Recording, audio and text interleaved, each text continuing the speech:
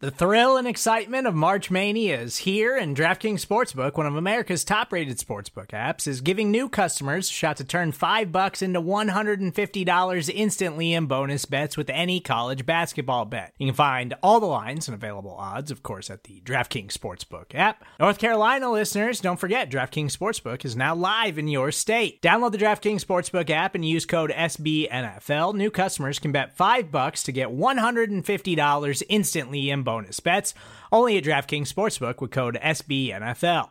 The crown is yours. Gambling problem? Call 1-800-GAMBLER, or in West Virginia, visit www.1800gambler.net. In New York, call 877-8-HOPE-NY or text HOPE-NY. In Connecticut, help is available for problem gambling. Call 888-789-7777 or visit ccpg.org. Please play responsibly on behalf of Boot Hill Casino and Resort. 21 plus, age varies by jurisdiction. Void in Ontario. Bonus bets expire 168 hours after issuance. See dkng.com/bball for eligibility, deposit restrictions, terms, and responsible gaming resources. Well, let's start the insanity. Giddy up. New York Bozo! New York Bozo!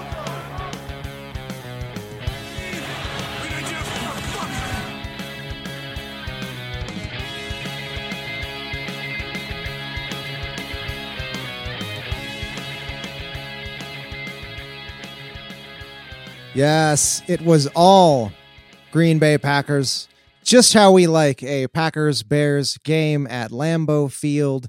41-25, the final score, the game ending just minutes ago. The 100th win for the Packers in this rivalry. We are two Schlitz to the wind here on the APC Podcast Rapid Reaction Show. Thank you for joining us. Thank you for downloading. I am Zach Rapport at Zach Rapport on Twitter. Follow the show at the APC Pod. And I am happy to be joined tonight, late into the evening, by my good buddy, John Meerdink. How are you, man? Very good to be here. I'm doing pretty well. It's a late night here in Ohio, but I can't complain. You know, the last time we did this, I made a joke about beat writers who complain about having to do stuff late at night. But I don't know. The older I get, I'm getting more sympathy for it because I'm fading fast. I mean, you're on East Coast time. It's only 10 p.m. for me here on Mountain Time, and I'm about ready for bed. It is a late night, but it's not the worst thing in the world either. It's kind of a fun thing to do just a couple times a year. Well, and what a game to sort of keep us excited, keep the juices flowing. The Packers, badly needed a get-right game. And enter one Mitchell Trubisky, the gift that keeps on giving. Trubisky throwing 2 picks, fumbling once. John, how is this for a cap to your Thanksgiving weekend? I have no complaints at all. I mean, neither of those interceptions by Darnell Savage were particularly, impressive or exciting, but they're also kind of weird in the way that you have to be like an elite Uber level athlete to even be in the ballpark of making those plays. Sure. It was really cool to see. And Mitch Trubisky, just every time the Packers play, it seems like he finds a new way to be mystifyingly bad. Yeah. Like it almost seems like an act on occasion. Like, is he doing this on purpose? Is this a bit? No, he's just trying his best, I guess. Speaking of doing it on purpose, so this is a huge digression, and we're only like 4 minutes into the show, but for the first time this year, I got to tune into the broadcast in time to hear the Sunday Night Football song. It gets worse every year, and it feels like they're doing it on purpose. I don't know. It's like purposefully bad. I don't know if you have an opinion on that. I must have just missed it because I thought, like you, I was going to tune in time to see the song, and I tuned in about 8:12 local time, and I apparently had missed it. I missed it so badly that I only saw like one stinger of it during the broadcast, and I thought, oh, maybe they didn't do a song this year because of the pandemic. I just assumed that the pandemic has ruined everything, so they just didn't do it for some reason. Who knows? But no, I guess it's back and worse in a new and different way this year. Back and worse than ever. Stinger. That's some nice industry jargon. Oh yeah, for you. No, it gets worse every year. They're cramming all kinds of syllables in there. It doesn't make any sense. But anyway, let's talk about football. Aaron Rodgers having himself a game, becoming the 11th player in NFL history to pass 50,000 passing yards, spreading the ball around, finding 7 different pass catchers tonight. He tried to play it down in the post-game interview like those are just old man stats. I don't know. I think it's kind of cool. I think it's pretty cool too. I mean, it's not something you see every day. 50,000 yards is a lot, even in the modern NFL, and it says something about longevity. You have to be around for a long time to get to 50,000 yards. So even if, some of it is just a product of the version of the NFL that he plays in now, you still got to complete all the passes, and he's completed a heck of a lot of them. Couldn't agree more. The offensive line I wanted to hit on really quickly because Corey Linsley goes down at the center position, and Elton Jenkins steps in. 30 pass blocking snaps, 0 pressures. This guy is just a blessing, really, if I could be so bold. Yeah, I don't think you're underselling it at all. When we did our midseason awards for Acme Packing Company, he was my offensive player of the year, not because he's overwhelmingly good, even though he is at his primary position of left guard, but he just does so many things for the offense. Just he can step in anywhere they need him at the drop of a hat and just be a starting caliber lineman at any position on the line. It's amazing. I don't think I've ever seen anything quite like it. Yeah, it really is remarkable. And it was interesting. He comes into the game and Matt LaFleur right away tests running up the middle with, I think, Jones, just to see, like, can we still do it with Jenkins in there? And it worked like a charm, and they kept doing it all game long. But I think that also says something about the absence of Akeem Hicks, and I wonder if this is a little bit of a different ball game if he's in there. Yeah, not that I would ever go out of my way to feel bad for a Bears fan or player or anything to do with their organization, but you could just see him like aching on the sideline, like, oh, I want to be out there watching those runs go up the middle. And I almost felt bad for him just for a second, because I respect him as a competitor. He wants to be out there doing his job, but the Packers clearly had no fear of the middle of the Bears defense, and they did some really creative things.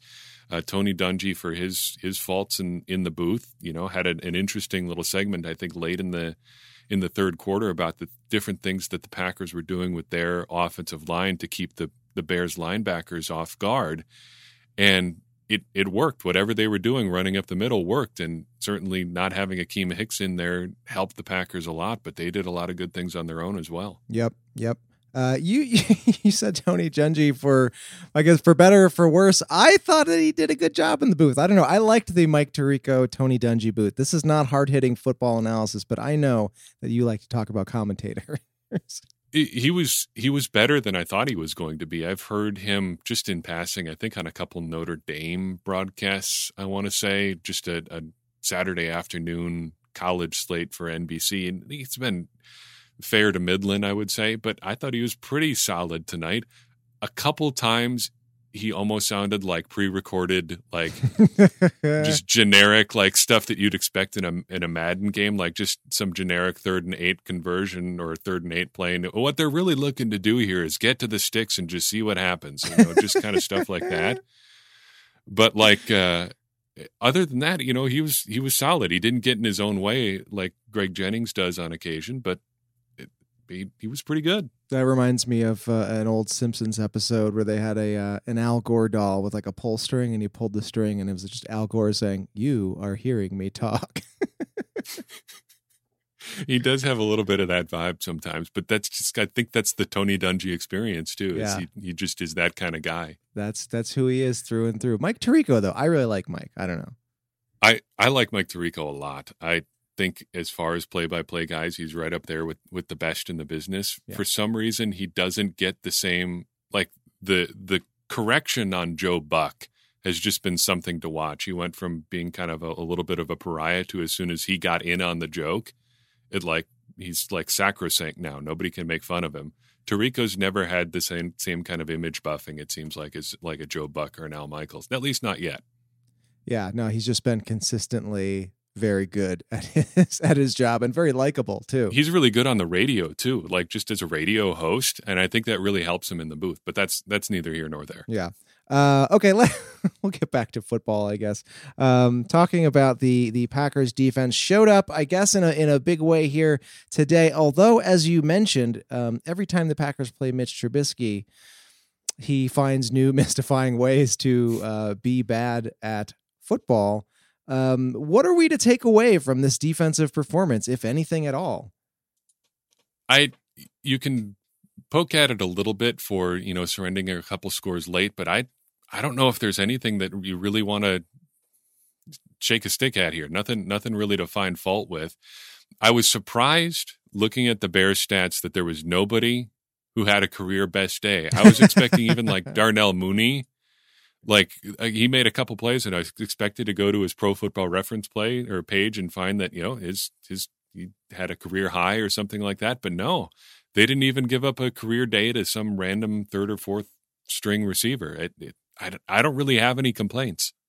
Yeah, I thought the combination of and they highlighted it a little bit, the combination of Preston Smith and Rashawn Gary on the outside, and then Zadarius Smith wiggling on the inside with Kenny Clark in there. I thought that was a really formidable front, and they did a good job getting to Trubisky and rattling his cage. It seemed like this is a better role for Preston Smith, not having to be one of the two primary guys on the outside, being able to come in and be a little bit more strategic.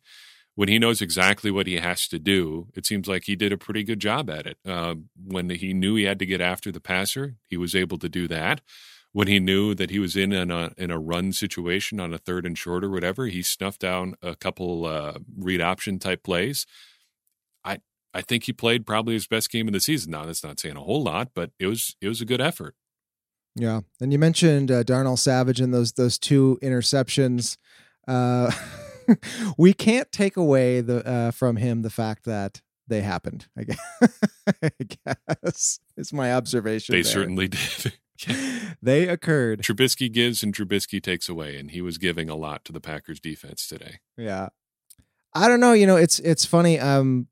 We've only gone about 15 minutes here, but I'm running out of notes because this was one of those games, and it happened a few times earlier in the year where I kind of try to take thorough notes throughout the game and keep a little bit of a log, but we got about halfway through the second quarter, and I just thought, I don't need to take any more notes. This is going to be a blowout, and the Bears made it a little bit interesting, but ultimately it was a blowout. And I was texting with some friends before the game, and I said that this game had two possible outcomes. It was either going to be 14-13, or it was going to be something like 39-16. And I guess I was a bit too conservative in my mark there. I did not expect, 66 total points in this game. Here's something you might be able to take away from this game. If you're looking for the get-right game, we've talked about Preston Smith. We've talked about Darnell Savage. How about Equanimeous St. Brown coming up with 39 yards? I actually had to go and look it up. That's the most yards he's had in a game since week 16 of 2018. Obviously missed all of last season, but he's finding a little bit of a role in the offense. I agree, and yet every time he gets the ball in his hands, he's the way that he moves, I'm like, you do know what you're supposed to do at this point, right? Am I wrong there? Towards the end zone, not the sideline. Right. Up the field. But still, I mean, it is nice to see, and you're right. It's not always pretty, and I'm still early in the season when Alan Lazard was going deep all the time. It seemed like every third play he was catching a deep ball. The biggest obstacle seemed to be getting in his own way, like tripping over the 15-yard line or something like that. I get that feeling with every single step that Equanimeous St. Brown seems to take right now. Like, is this going to be the step where he turns it upfield and takes it in for a touchdown, or is he going to get lost between the 25 and the 24-yard line on his way to the sideline when he should be going up the field? It's an adventure. It's an adventure. Speaking of an adventure, I feel like the Robert Tonyan experience has been an adventure over the last few years, and we have our guys that we talk about on our show. He has been my guy. He can't be anyone else's guy at this point. You can't adopt him, because now I think he is officially he's gone from guy to dude to player. I think Robert Tonyan is a player, man. I agree. And the play that's going to stick with me from this game, from his box score, I guess, is the play near the sideline. I think it was in the second quarter. Oh, yeah. He was headed towards the sideline, and instead of just allowing himself to be escorted out of bounds, he found Danny Trevathan and just drove him into the ground, which is something you love to see, because if you remember a couple of years back, he had that awful hit on Devontae Adams that knocked him out of the game. So that is something you'd love to see. Yeah, a guy who deserves to get hit.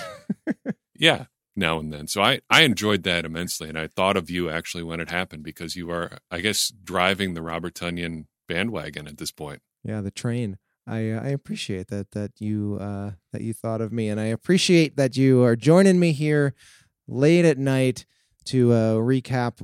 Although the score doesn't fully reflect it, what was really a slaughter, 41-25. John, thank you for joining me. Any last words or final thoughts here as we wrap up? It's always good to beat the Bears. Can't complain about that. Always, and the Bears still suck. And with that, I think we are going to go to bed. John, thank you for joining me. That is going to do it for us. 41-25 again, the final score at Lambeau Field. Like, subscribe, tell your grandparents, grab their phone and just subscribe our show on their phone. And then, we get the numbers. They don't know what's going on. It's fine. I'm going to hit the outro music and that is that. Packers are back on track. They face the Eagles soon. That'll be a get even righter game, hopefully. We'll see. Later.